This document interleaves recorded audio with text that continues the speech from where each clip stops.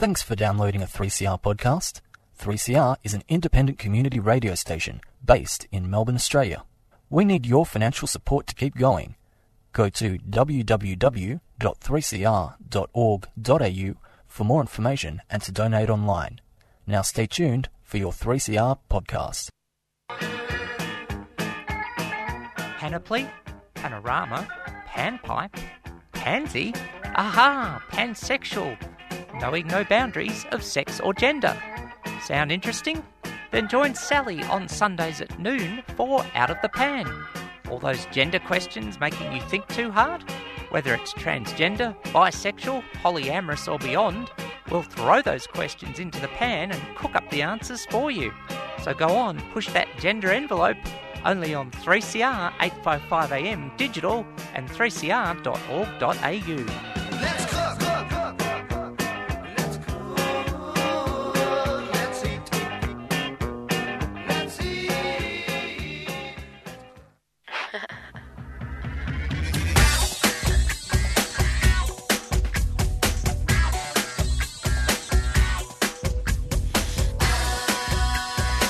I'm coming up, so you better get this party started. I'm coming up, so you better get this party started. Get this party started on a Saturday night. Everybody's waiting for me to arrive. Sending out the message to all of my friends. We'll be looking flashy in my Mercedes Benz. I got lots of style, check my gold diamond rings. I can go for miles if you know what I mean. I'm coming up, so you better get this party started. I'm coming up, I'm coming up. I'm coming up, so you better get this party started. Pumping up the volume, breaking down to the beat. Cruising through the west side, we'll be checking the scene. Boulevard is freaking as I'm coming up fast. I'll be burning rubber, you'll be kissing my ass. Pull up to the bumper, get out of the car. License plates is stunner, number one superstar. I'm coming up, so you better get this party started. I'm coming up, so you better. I'm coming up, so you better get this party started. Get this party started.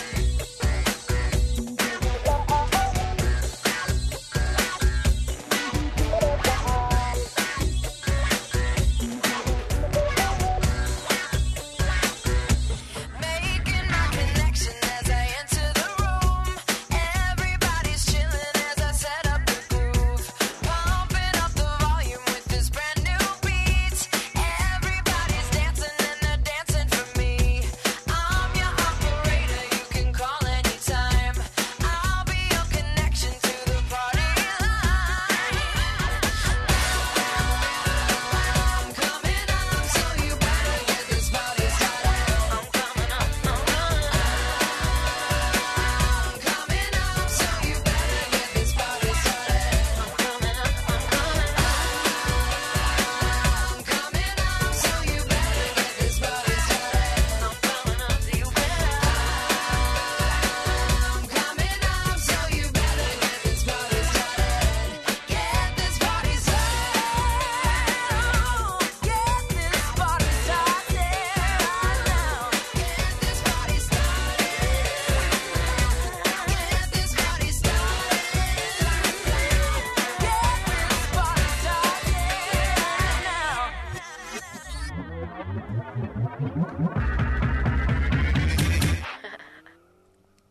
Three CR 855am, 3CR digital, 3cr.org.au, and 3CR on demand, Out of the Pan, with Sally Goldner. My pronouns are she, her. Brought to you noon till 1 every Sunday afternoon. Thanks for your company. 3CR broadcasts from the lands of the Kulin Nations, and we pay respects to elders past, present and emerging, and hello to any Aboriginal and or Torres Strait Islander people tuning in, and acknowledge that all the lands were stolen and never ceded.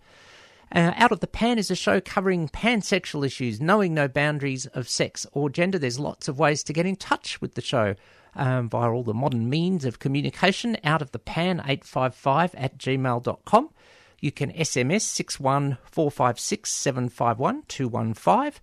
You can tweet at Sal Gold Said So, and that's the bottom line. And you can look for posts on Facebook on my page, Sally Goldner, or on Out of the Pan, 3CR, 855 AM Melbourne. And remember, any opinions that I express on the show are strictly my own and not those associated with any organisation with which I may have been associated or are associated. Thanks to the crew from Out of the Blue, diving deep for the marine news, as they always do, talking penguins today, in the words of Bugs Bunny. And we opened up with Pink and Get the Barty Started. I had to play that. Oh, what an awesome moment. Everyone is, people in tears everywhere. Of course, Ash, who idolises Yvonne Goolagong-Cawley and winning it for her, wearing the scallop dress, and of course, at the end of NAIDOC week, just too beautiful. What an event. So, yeah, hashtag Barty Party. And, well, if Ash Barty and Jimmy Barnes run on a joint ticket for PM and Deputy PM, and I don't care which has which role, I'll vote for them. Two people who have just developed as beautiful humans over time, and very, very awesome. But the party is also for it's an in-studio party for me and my guests today. We're partying away here. It is my pleasure to welcome to the 3CR airwaves. No stranger, has been on In Your Face 4 till 5 Fridays a few times. Good to have him in though today. Noah Reisman, welcome back to 3CR. Thanks so much for having me, Sally, and I'll just quickly throw out my pronouns are he, him, and yes, I was also up late last night watching Ash, and my partner and I were just, having the the ups and downs, but it was it was amazing though. It was amazing. Oh, look, definitely. I'm normally tucked into my little bed by 11, and I made the effort as well, and sort of the end of that second set where she lost the tiebreak. I was like, nerves, but she steadied and she rallied, and she's just... I just love her authenticity and her, sort of humanity, and that she's grounded. I mean, yes, fame of, say, sport or arts or something can go to people's heads, but or they can, it's been too overwhelming. She just seems like she's so centered as a human. Yeah. I'm sure she, of course, has amazing tennis skills, but I just wonder how much of that makes her an even better player on the court, that she is so grounded. Absolutely. And, we keep hearing about all the, pardon my French, the douchebag male tennis players, and you're just like, well... And people excuse it. They're like, oh, but, it's a tough sport. They've got to do this. I'm like, no! Look at people like Ash. You don't need to be a douchebag, and congrats to her on...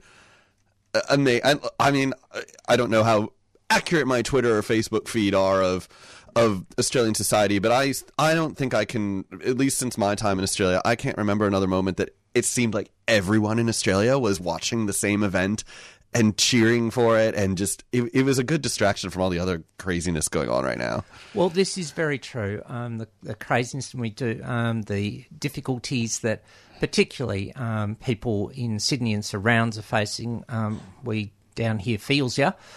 We went through it for 110 plus days last year. I don't think you're going to be that long, but it's going to be a little while yet. And sadly, I think there were 70 cases, new cases announced this morning. I just had a quick look before we came on air.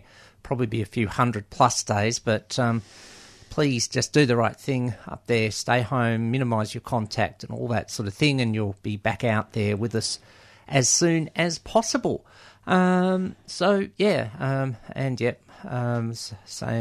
can't remember if I've said it on air or off, but Ash Barty and Jimmy Barnes for joint ticket for National Leaders, and we'll have everything solved by 5 o'clock next Friday with some good leadership. That is a segue, because I'm interviewing people who identify as part or parts of our LGBTIQA+, rainbow/queer communities on leadership. And, I have Noah with me today. Well, I could start by saying... And I want to also give thanks to Xavier, one of our... 3CR, of course, doesn't have regular listeners. We have awesome listeners. So one of our awesome listeners, I'm not sure if I got to these just towards the end of the show, last week. But thanks, Sally. Just wow, what an eye-opening interview. Thanks for bringing these stories to the broader community. Thanks for community radio, and kudos to you for bringing this to the show every week, week in, week out. Well, thank you so much. And said that both myself and Diane were inspirations, which is very nice. But we need to be uplifted, like Ash Barty, but the queer community we know need that sort of uplifting at times. It hasn't always been easy. So I won't start by saying, tell me the Noah Reisman story. Not It would be a short and boring one if you did. But let's pull a few critical moments out, and that keeps it neutral. Could be highlights, could be challenging moments that relate to your journey and how you identify under the proverbial rainbow, and what sort of things come to mind to just get us rolling here. Sure. And you know what? Before I watched Ash last night, I was watching Love, Simon on TV, and so the timing of this question's interesting because I was thinking about myself a lot when I was watching that, and I love that movie. And I'm a cis white gay man, and I know that our stories are, well, even amongst cis white gay men, we don't all have the same stories, but they're obviously quite different from a lot of the other parts of the rainbow alphabet. And thinking about myself just when I was watching that, and in general, I was 19 when I first realized I was gay. And I was even watching the scene where Simon told his good friend, who was the first person he told, and I was remembering the first person I told, which was my friend Liz when I was at university. I was shaking, I remember, when I told her. And it was at night, and we'd sort of gone out to one of the lawns at the university where I was studying, and I remember like shaking in my voice when I told her, and just, she was like, it's okay, it's fine. And that's obviously why I told her. I knew she wouldn't mind. And then I remember the second person being nervous, but it did get easier the more people I told. And I was even thinking the other day when I was walking home, or I was walking somewhere, maybe not home, but I was even thinking then, and again, I count myself privileged. I know not everyone has this experience, but I can't remember the last time that I haven't been open, if that makes sense. I've had an open and out life as a gay man, partner for, oh God, he'll kill me. How long have we been together? 15 years. Partner for 15 years. And I can't remember the last time I wasn't out and open. And that's really good. I think that shows a lot how far society has come. But again, I also acknowledge that not everyone has that experience. So there's obviously ways to go. I don't know if that answers your question, but just those are, I mean, the first was just that moment, I guess, was when I first came out. But it's hard to think of moments because it's so much a process for people. And you're out to some people, you're not out to others. You're more taking leadership roles in some sectors, but then maybe being quiet in others, and seeing, it's a process. So it's hard sometimes to think of moments, but just that one when I first came out to the very first person I was thinking about last night. Yeah, well, let's sort of work through all that, unpack that. So if that coming out was about 20 years ago, it was exactly 20 years ago, actually, Sally. It was exactly 20 years ago. Now that you mentioned that, in April. Oh, April's a good month to come out. I didn't celebrate the anniversary. I should have. Look, there's a lot now. There's more things to unpack here. I believe, as quiz, if obviously it's our choice, but I think that it is important to mark dates of coming out. For trans people, say dates they started taking hormones. For those where surgery is important, or surgeries, whichever dates. I think these are things that need to be celebrated. They're like our queer birthdays, spiritual birthdays, etc. So I think that's really important. And I've got to say as well, April 27, 1995, which is my spiritual birthday. Did you know that's 2 days before my bar mitzvah was? No. Sorry. L'chaim. Well, there could be Jewish in-jokes on this show today. Probably, sorry. But, these are all the things that, sort of we need to do. But the thing is, it is important to note that it wasn't easy coming out, I'll just keep this in, say Victoria, or, cities in Australia, large cities, even in the late 90s. And that's for anyone under the rainbow. And, of course, as you've rightfully acknowledged, and I think that's a really important point, we still, of course, have degrees of difference, whether it's, say, G, L, B, T. I'm not going to say intersex people necessarily come out. It's a different, I think there can be some differences there, and it's not my lived experience. But, of course, then we look around Australia. It could be vastly different to come out in inner Melbourne, where, we were just listening as we settled into the studio. The Pride Centre had its official launch today, compared to, say, somewhere, and I know I don't want to stereotype, but outback Queensland or Western Australia or something like that could be, all other things being equal, being different. So there's all these things, and I think the thing you've shown there immediately by acknowledging that is a sense of empathy and thinking beyond yourself, which in line with our conversations on leadership is I think it's almost it should be a basic quality of anyone in a position of leadership. Oh, absolutely. And I think I have a hunch we'll talk about this, is it's sad how much it's lacking. Both, not just within the LGBTIQA plus community, but within all sorts of communities. But there is sometimes a tendency to say, well, this was my journey, and therefore my journey is representative. And if your journey is different, then what's your problem? I'm not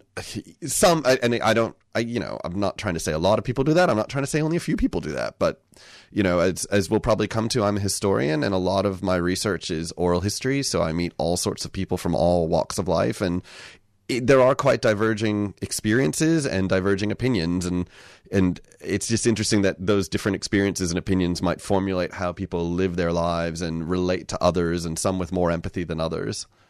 Well, look, this is very true. And I mean, Dry Humour Joke is an educator where if we have time in a session, we share, whether it's myself and a colleague in our work, share a bit of our personal stories. The running joke is, so you've now heard 2 trans stories, which means you've heard 2 trans stories. Yeah, exactly. And, that could be broadened to rainbow, queer. And that's the thing. And on the positive side, sort of one of the guidelines for the Bi discussion group, in which I'm involved every month, is that everyone's journey is valid. Whether whatever your background, however you got to wherever you are now, we need to affirm that. And I think this is, of course, one of the things we face in queer communities from those who would, for some reason, I'll say vehemently disagree with us, is that they unaffirm, they deny even our sense of self and our identity and who we are and what we've been through and how did you know and, well, how do you prove it? And I think it's a slightly different angle. Sorry, I didn't mean to cut you off there. It's a slightly different angle, but also when some people, and maybe I'm stereotyping, well, I'm not stereotyping, when the conservatives, the religious right, those who hate our community, will have a member of our community who has their particular lived experience and has views that maybe align with theirs, and they say, well, this person agrees with me.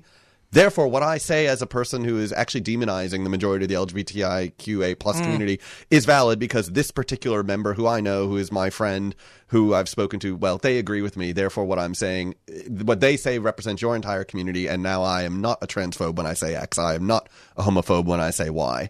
Rather than being more, well, that's an experience, that's a view, it is not the view, it is not the experience. There is no the experience. There are dominant, and this is one of the things as a historian that I try and talk about is dominant stories, dominant narratives, dominant patterns, whilst also acknowledging diversity and difference even within the dominant stories. Well, look, definitely there are. Just got to get the number right. About 8 billion experiences at least. Is that what we're at now? I've lost track. I Me too. 7.8, 8 billion. A couple of 100 million. Well, who's counting between friends? Seriously, everyone's experiences. But yeah, let's talk about the fact. The situation that your work is you're an historian and you're based not within the block of 3CR when you go to work. Tell us all about that and how that relates to this issue, the issues that we're talking about here. Sure. So for those out there who don't know, I'm a historian and I work at Australian Catholic University, and we can certainly talk about that too if we want. I get asked about it all the time, but the short version of it is it's actually a far more affirming and accepting environment, at least for me, than people might assume based on the name. But that's a whole nother story that might take us the whole program. So my background, I do LGBTIQ plus history. My previous research was looking at the history of LGBTIQ people in the Australian Defence Force.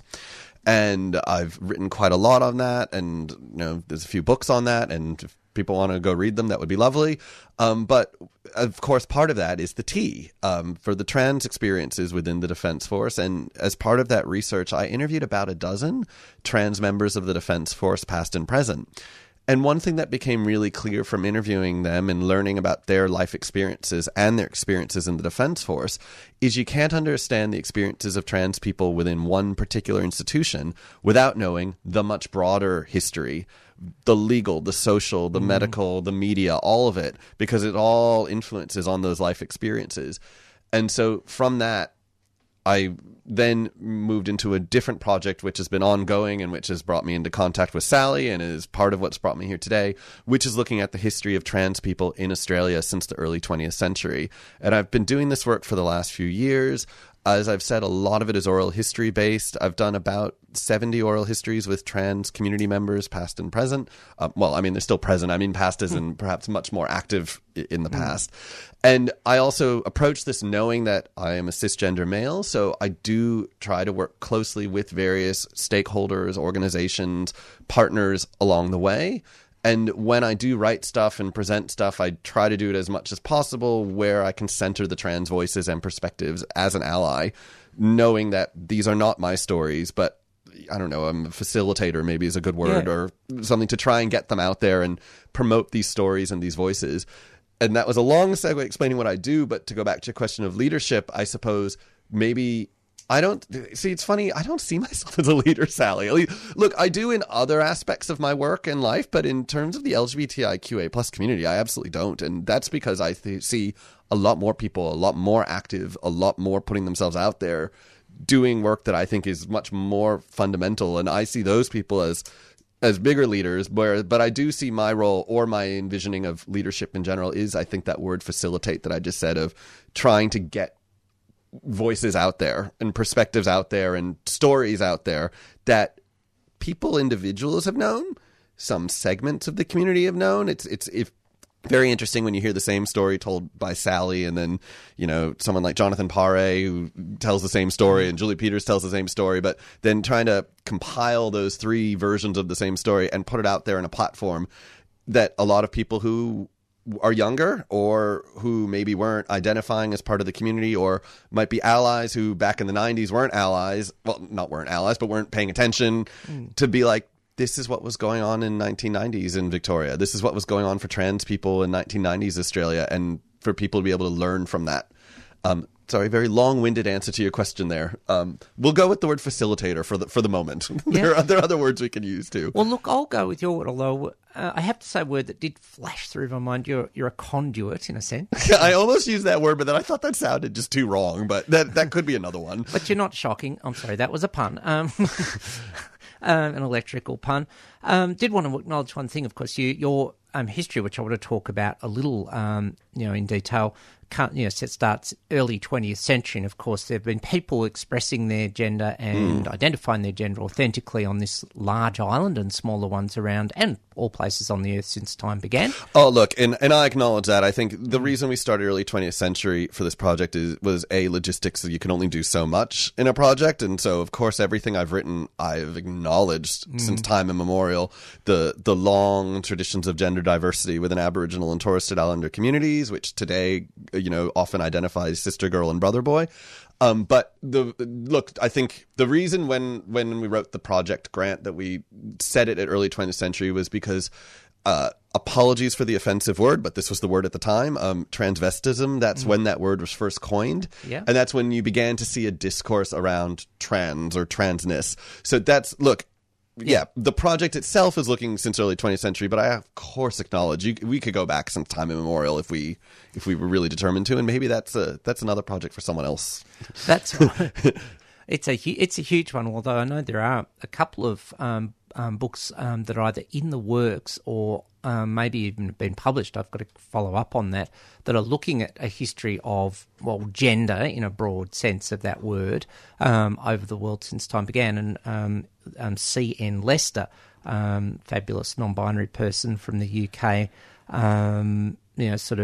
covers this in their first book, Trans Like Me, to a little bit, but it is definitely a book or a paper or 7 PhDs in itself. Exactly. But I'm going to throw. Here's a tricky question, the curveball one. Can you have a go at defining leadership?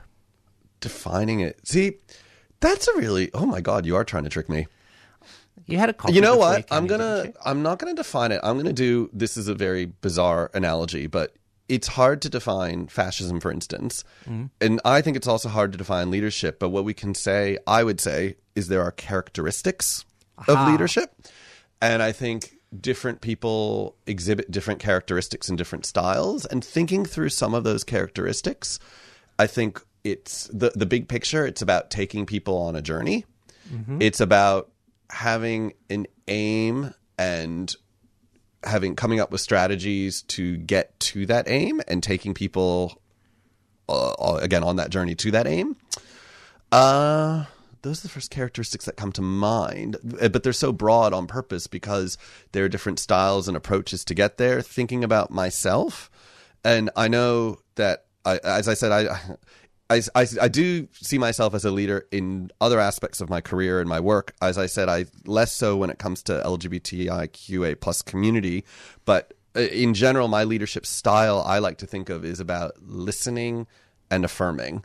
And I say that based on my own lived experience as a leader, but also as being someone who often hasn't been listened to or hasn't been affirmed in various aspects of life. And I think that I've said this to lots of people, including some of the senior hierarchy at my workplace. I say, look, you're never always going to get your own way, and that's totally fine. I think partly because of that diversity of perspectives, diversity of voices, and diversity of what people want, whether it's for some aspect of the LGBTIQA plus community, whether it's about health, sport, the law. I mean, I don't know, like anything.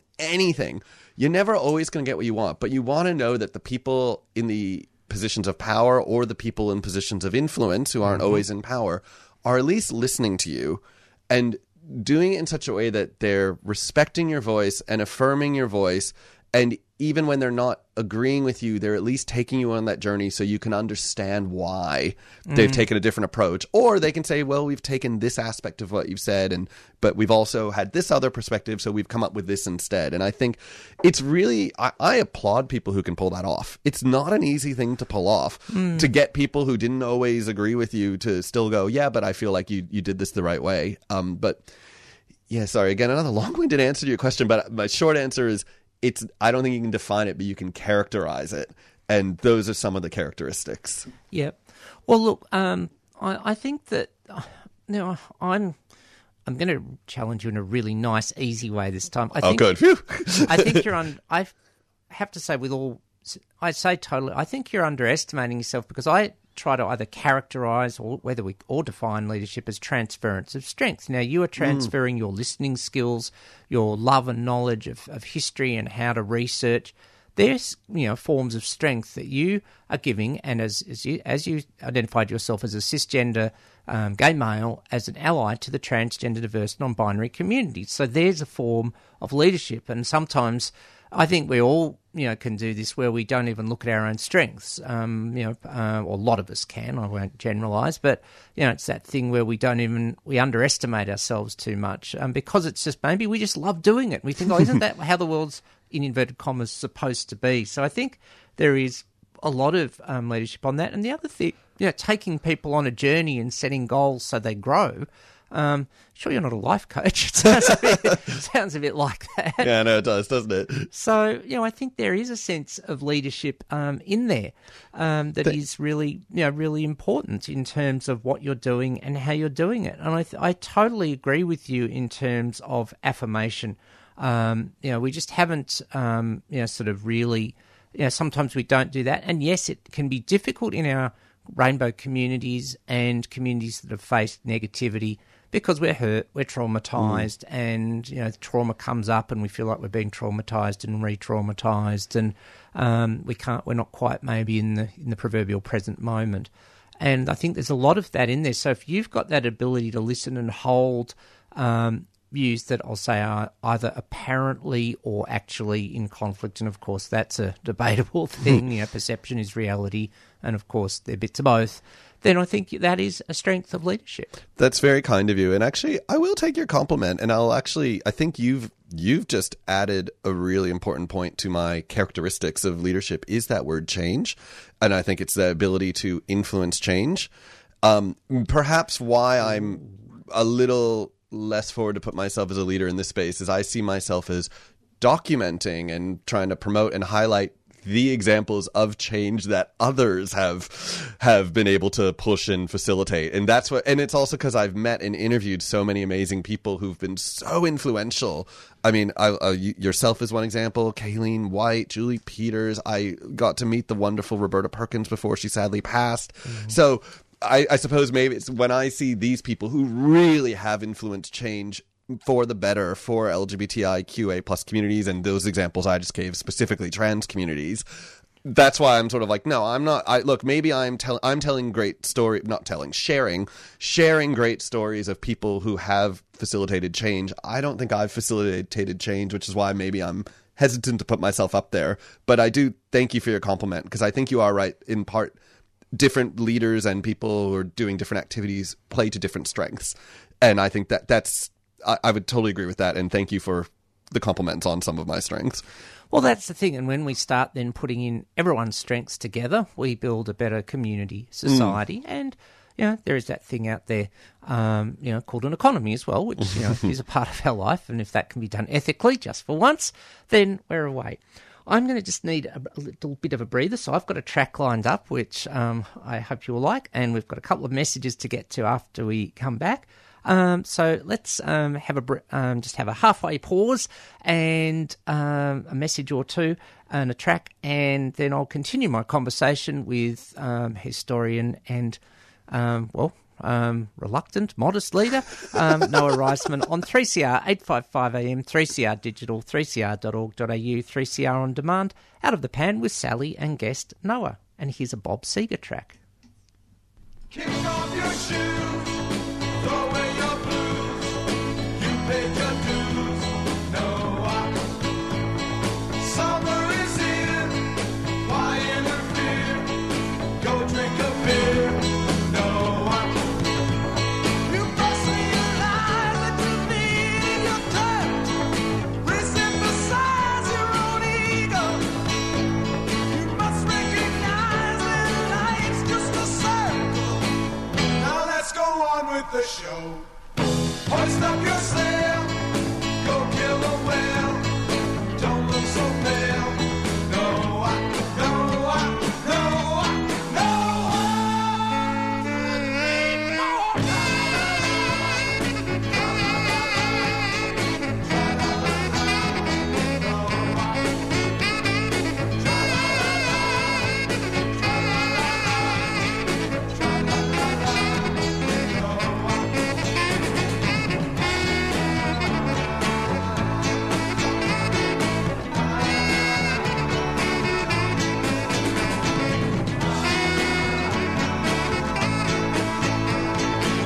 Now let's go on with the show. Cannon was right, you're black and white, you're left and right. Noah, remember, okay, it's all in vain. It's starting to rain. Noah, Noah, Noah, Noah, yeah, yeah.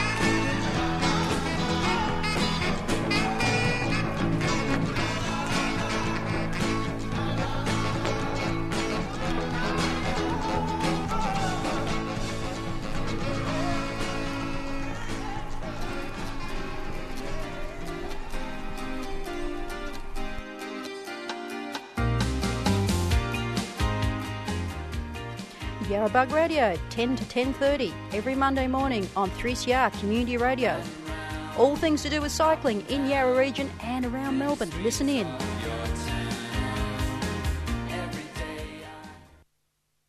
3CR 855 AM, 3CR Digital, 3cr.org.au and 3CR On Demand.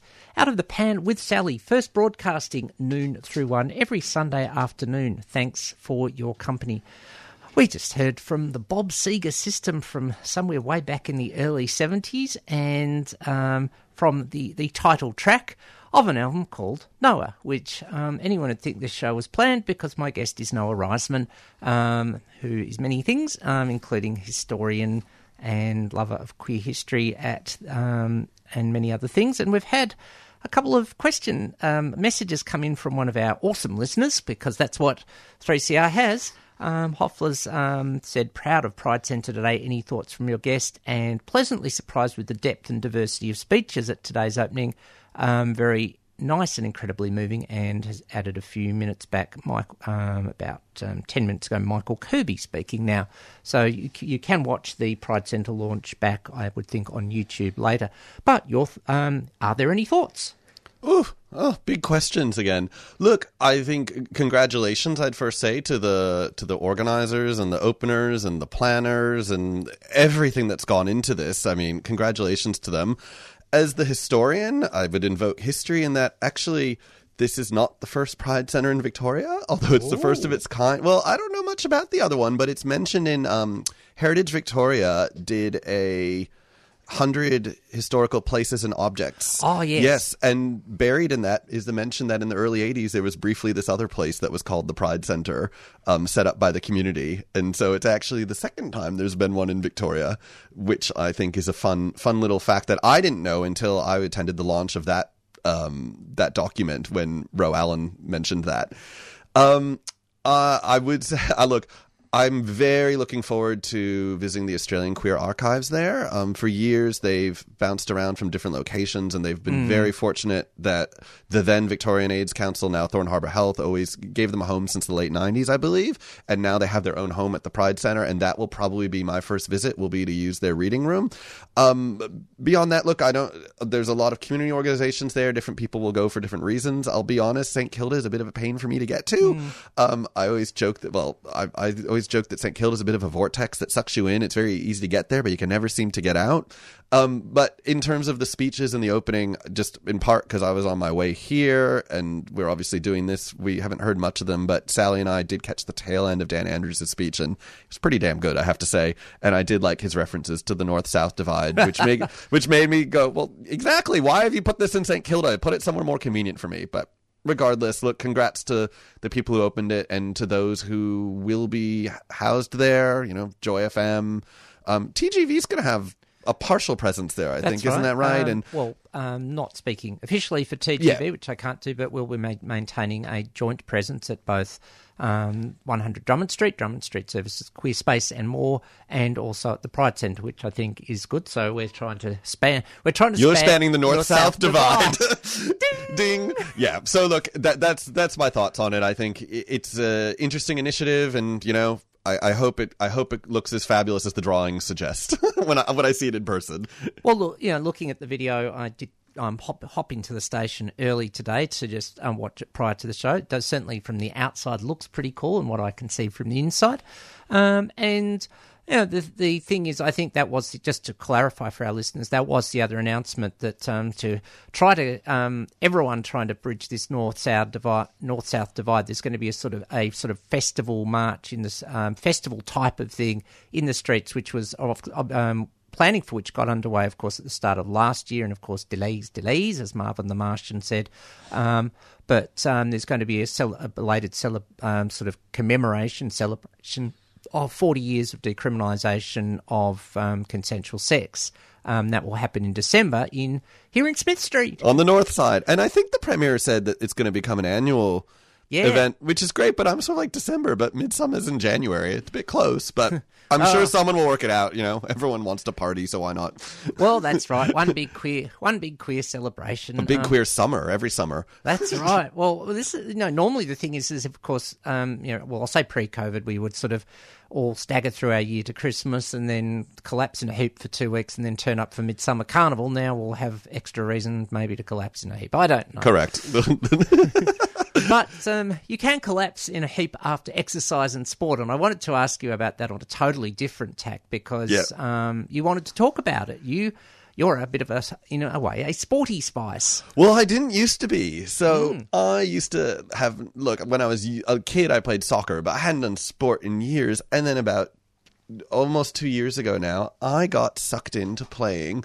And I say sucked in not in a bad way because I'm absolutely loving it, for the Southern Lights. And for those listeners who don't know, the Southern Lights is Melbourne and Australia's first LGBTIQ plus and inclusive ice hockey team. Ooh. So I am now an ice hockey player, and I was about to swear by accident there. I absolutely love it. It's so much fun. We have just such a great team, a great vibe. Going out there weekly and getting on the ice. The team I'm on right now mostly plays on Saturdays, so that's how I spend my Saturday afternoons and evenings. And it's great. It's just so much fun. And so now I've accidentally converted to a little bit of mini sportiness in my life because of this. Well, look, I'm the same. I was flabby spice for years, and I don't think I've bored. I think I've bored the listeners enough with how I took up swimming about 3.5 years ago, thanks to City of Darebin, who were the first to get in with one of the trans swim nights. And there I was, a couple of laps, and now 3 lots of 20 laps 3 times a week. Although I have to say, Friday morning, 2 degrees was a bit much. I delayed until lunchtime when it was a balmy 11 degrees, and it's not really sport. Is it an outdoor pool or an indoor pool? Outdoor, but oh god, it's once you get in, it's still open this time of year. Oh, it's heated, so it's okay. Once you get in, it's 27, and off you go, and your hands thaw out, and there we are. But I think that is, it's an issue for queers. We're often whereas I'm like going to a sport that we intentionally get cold and go on ice. Yes, like pad it up and all that.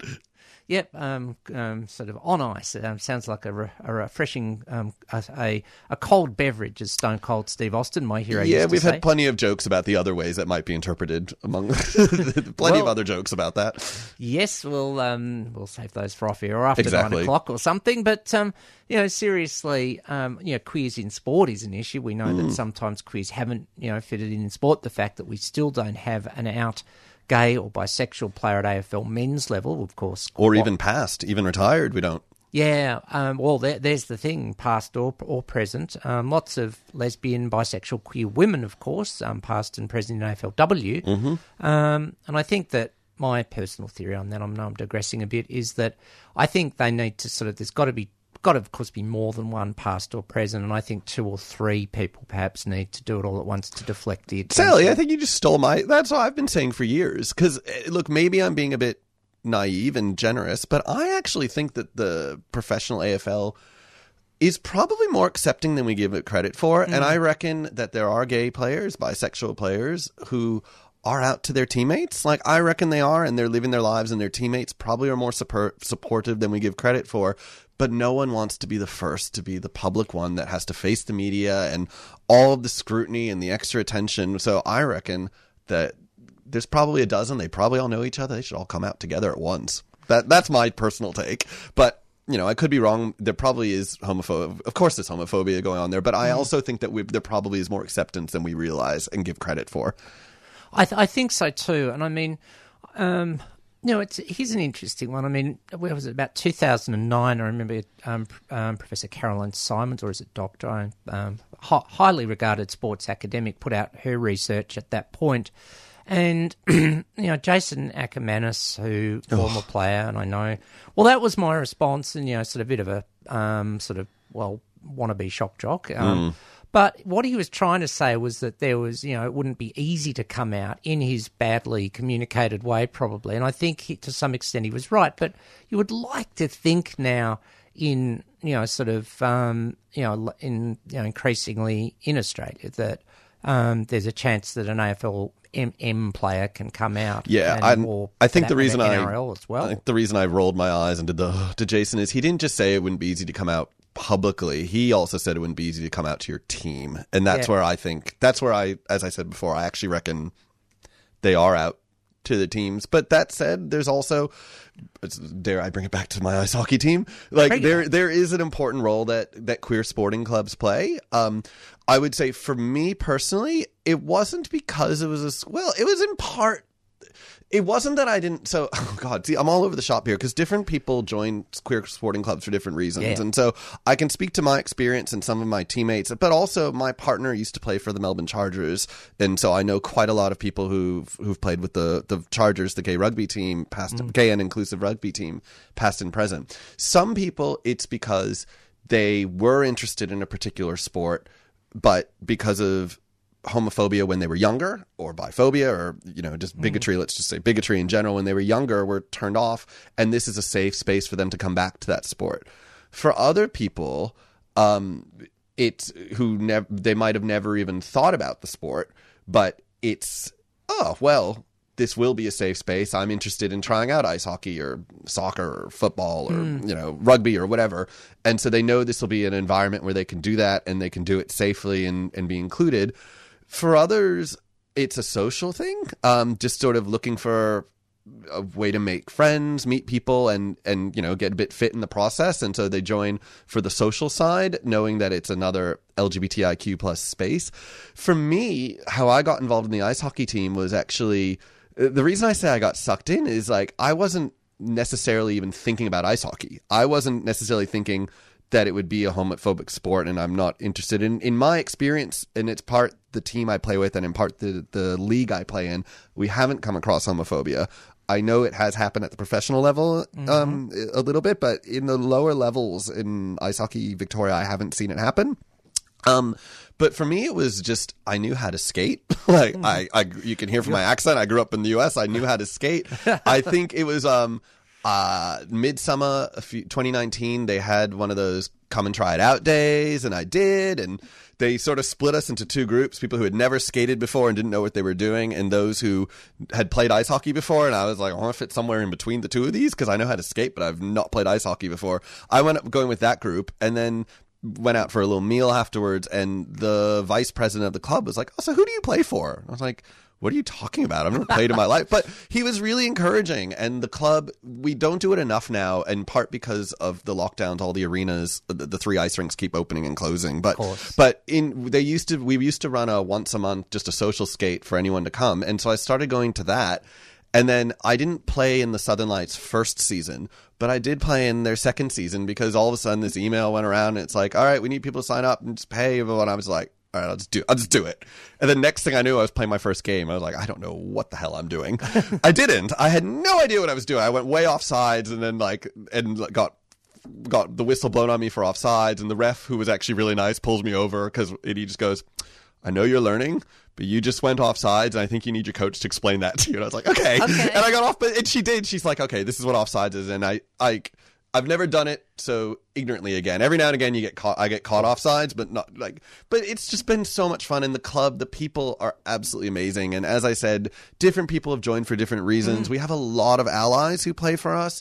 And we've gone from that first season before I played, there was 1 team.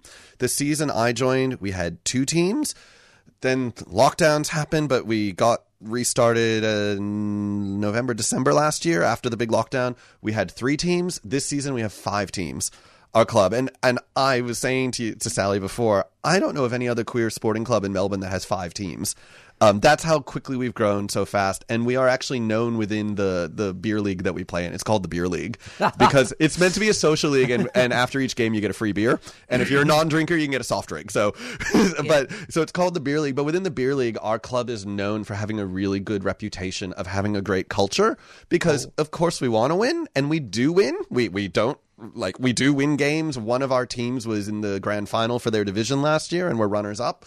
But if we don't win, it's not the end of the world. We are known as an encouraging club, and our skill levels go from just learn how to skate all the way through to some really good people who are really good, and they play for the better team, of course. So Cool. I'm obviously very proud of my club, and I encourage any listener, if you have any inkling, we're called the Southern Lights, and you can follow us on Twitter, on Facebook, or go to our website, and you can put in an expression of interest form. All of our 5 teams, we play in Reservoir, which I don't live anywhere near Reservoir, so it is a bit of pain in the ass, but luckily one of my very nice teammates, who's this big, burly Icelandic guy who also lives in the western suburbs, usually gives me a lift, and every car ride with him is another adventure. So he's Hopefully amazing. not because of his driving. No, because of the stories. Because of the stories that he Okay, tells, thank it's you. pretty funny. Just It's wanting a to pretty check. funny guy. But this is a guy who, he's an ally, and he early on was like asking me questions about queer culture and things, and it's been learning experience for him and for others. And now we're trying to teach his 6-year-old son to skate, so I've been going skating with him and his 6-year-old son. And actually, this is kind of fun. We've been going to O'Brien Arena, which is the one in the Docklands, for that.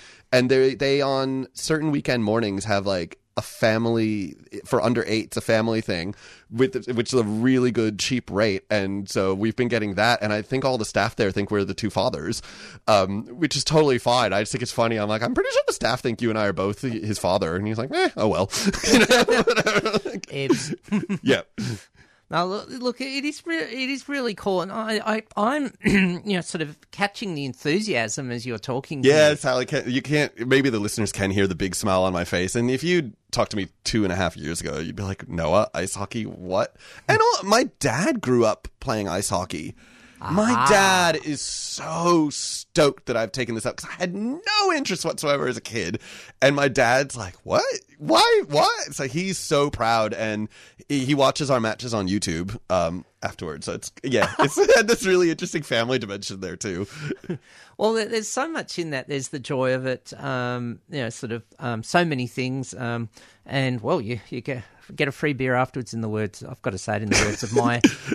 Or a soft drink if you're not a drinker. Or a soft drink, but in the words of one of my heroes, Stone Cold Steve Austin, throw me a beer, I'm thirsty. That's Al Gold said so on Twitter. But, I think that ice hockey, the thought struck me, I know it's, we've got skates and then we've got wheels with roller derby. And roller derby is, to me, what I hear, one of the most queer inclusive sports pastimes, exercising things out there. So I just wonder if there's a sort of parallel there that really... There's more than a parallel, Sally. A lot of our players, and not just on our team, but on a lot of the ice hockey, are former roller derby people.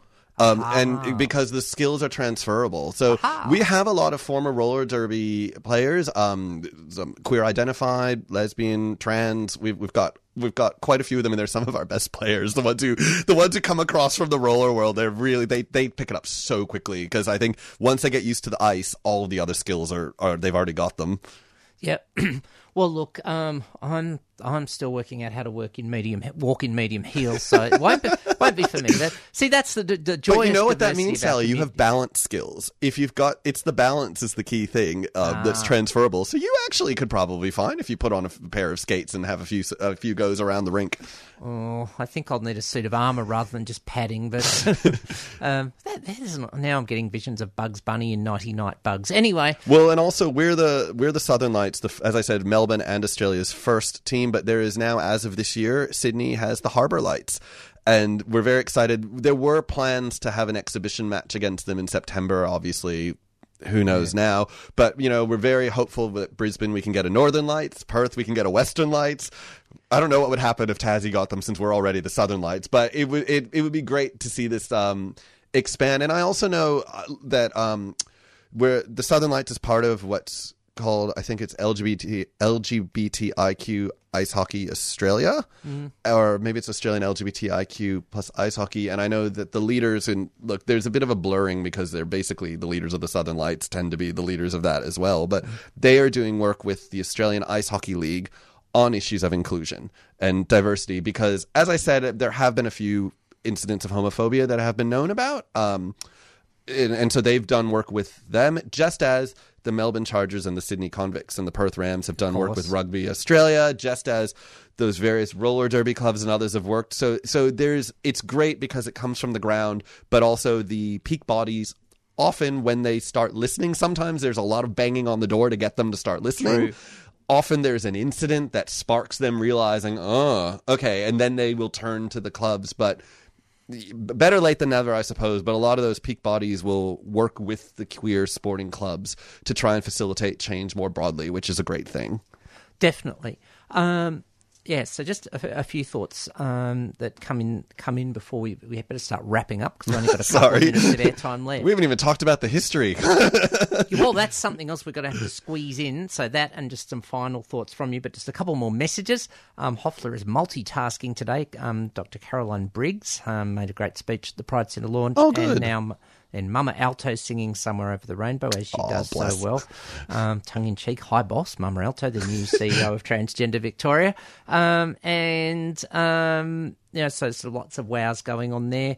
And a couple of other things I just got to mention, random thoughts that I think are important. Interesting story today about a former Conservative Liberal Party politician, Michael Yabsley, coming out at 64, which I think is a story that, I know people might criticise the Liberal Party, but, I think we need to acknowledge our Rainbow seniors, perhaps on a day like this. And I forgot to mention at the start when I got all excited about Ash Barty, of course, congrats to Dylan Alcott. Oh, my God, of course, yes. So, major blue on my part to not get all that diversity in.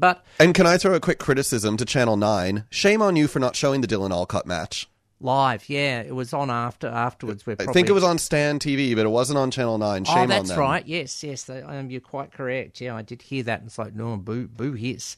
Channel 9, an Australian champion, just as important as Ash or any other Australian champion therein. We've got a couple of minutes left before we need to wrap up and make way for freedom of species. We'll be talking on the show today about reporting on plant-based meats, because they do all things animal advocacy on freedom of species. But we've got to mention two things quickly, the trans history report and also just any final thoughts that you have. Doesn't have to be directly to do with leadership, and then we'd better close it down. Well, look, yeah, so I would say the project I've been doing on Australian trans history is still ongoing, and I'm still interviewing people. So if there are any trans or gender diverse listeners out there who would be interested in doing an oral history interview, please do get in touch. But that was one of the outputs, because as academics, we're always generating lots of things from the research, was a report on Victoria's transgender history, which Transgender Victoria very kindly published. And it is available online for free. And it was meant to be about sharing the sort of dominant stories, the dominant narrative of the history of social, legal, medical, and living experiences of trans and gender diverse people in Victoria. And that report does actually go back earlier than the 20th century, but most of the information is from the 20th century. And it's just it's based on a lot of wonderful people who were willing to be interviewed, people who I actually would call leaders. And also a lot of the records they very generously shared. And it's just one example of the type of things that I'm trying to produce. I've been agreed to produce something similar for New South Wales that ACON is going to publish next year. We're aiming for Trans Day of Visibility for that to be published. And I'm still working on bigger stuff. There'll be a book that comes out of this eventually. But it is about trying to get information out there, because I know we're short on time, but last year when there was a Zoom launch of the Roberta Perkins Legal Project, Indeed. I remember when people were talking about the history, and there were quite a few people in the chat saying, we want to know more of the history, we want to know more of the history. And so, again, it's about getting that out there and so that people can learn this history, both trans people and allies, cis people as well, because it's a really important history that hasn't been shared enough. And so the more we can share it, the more people can learn, and hopefully with that learning, progress even better going forward. Yep. Well, look, keep leading us with your history work, with your ice hockey work, and fun, most of all. No, an absolute pleasure to have you on the show today. Better wrap it up there. Make way for freedom of species. Take it out today with Shirley Bassey and the Propeller Heads, and, well, it's just a little bit of history repeating. Noah Reisman, you can't help yourself, Sally. Thank you. I can't help myself. Thank you. Thanks for being on Out of the Pan. I'm Sally Goldner. Catch you next week.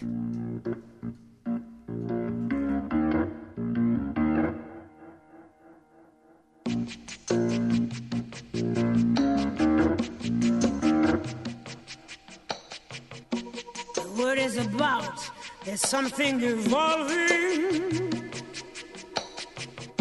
Whatever may come, the world keeps revolving. They say the next big thing is here, that the revolution's near. But to me it seems quite clear that it's all just a little bit of history repeating.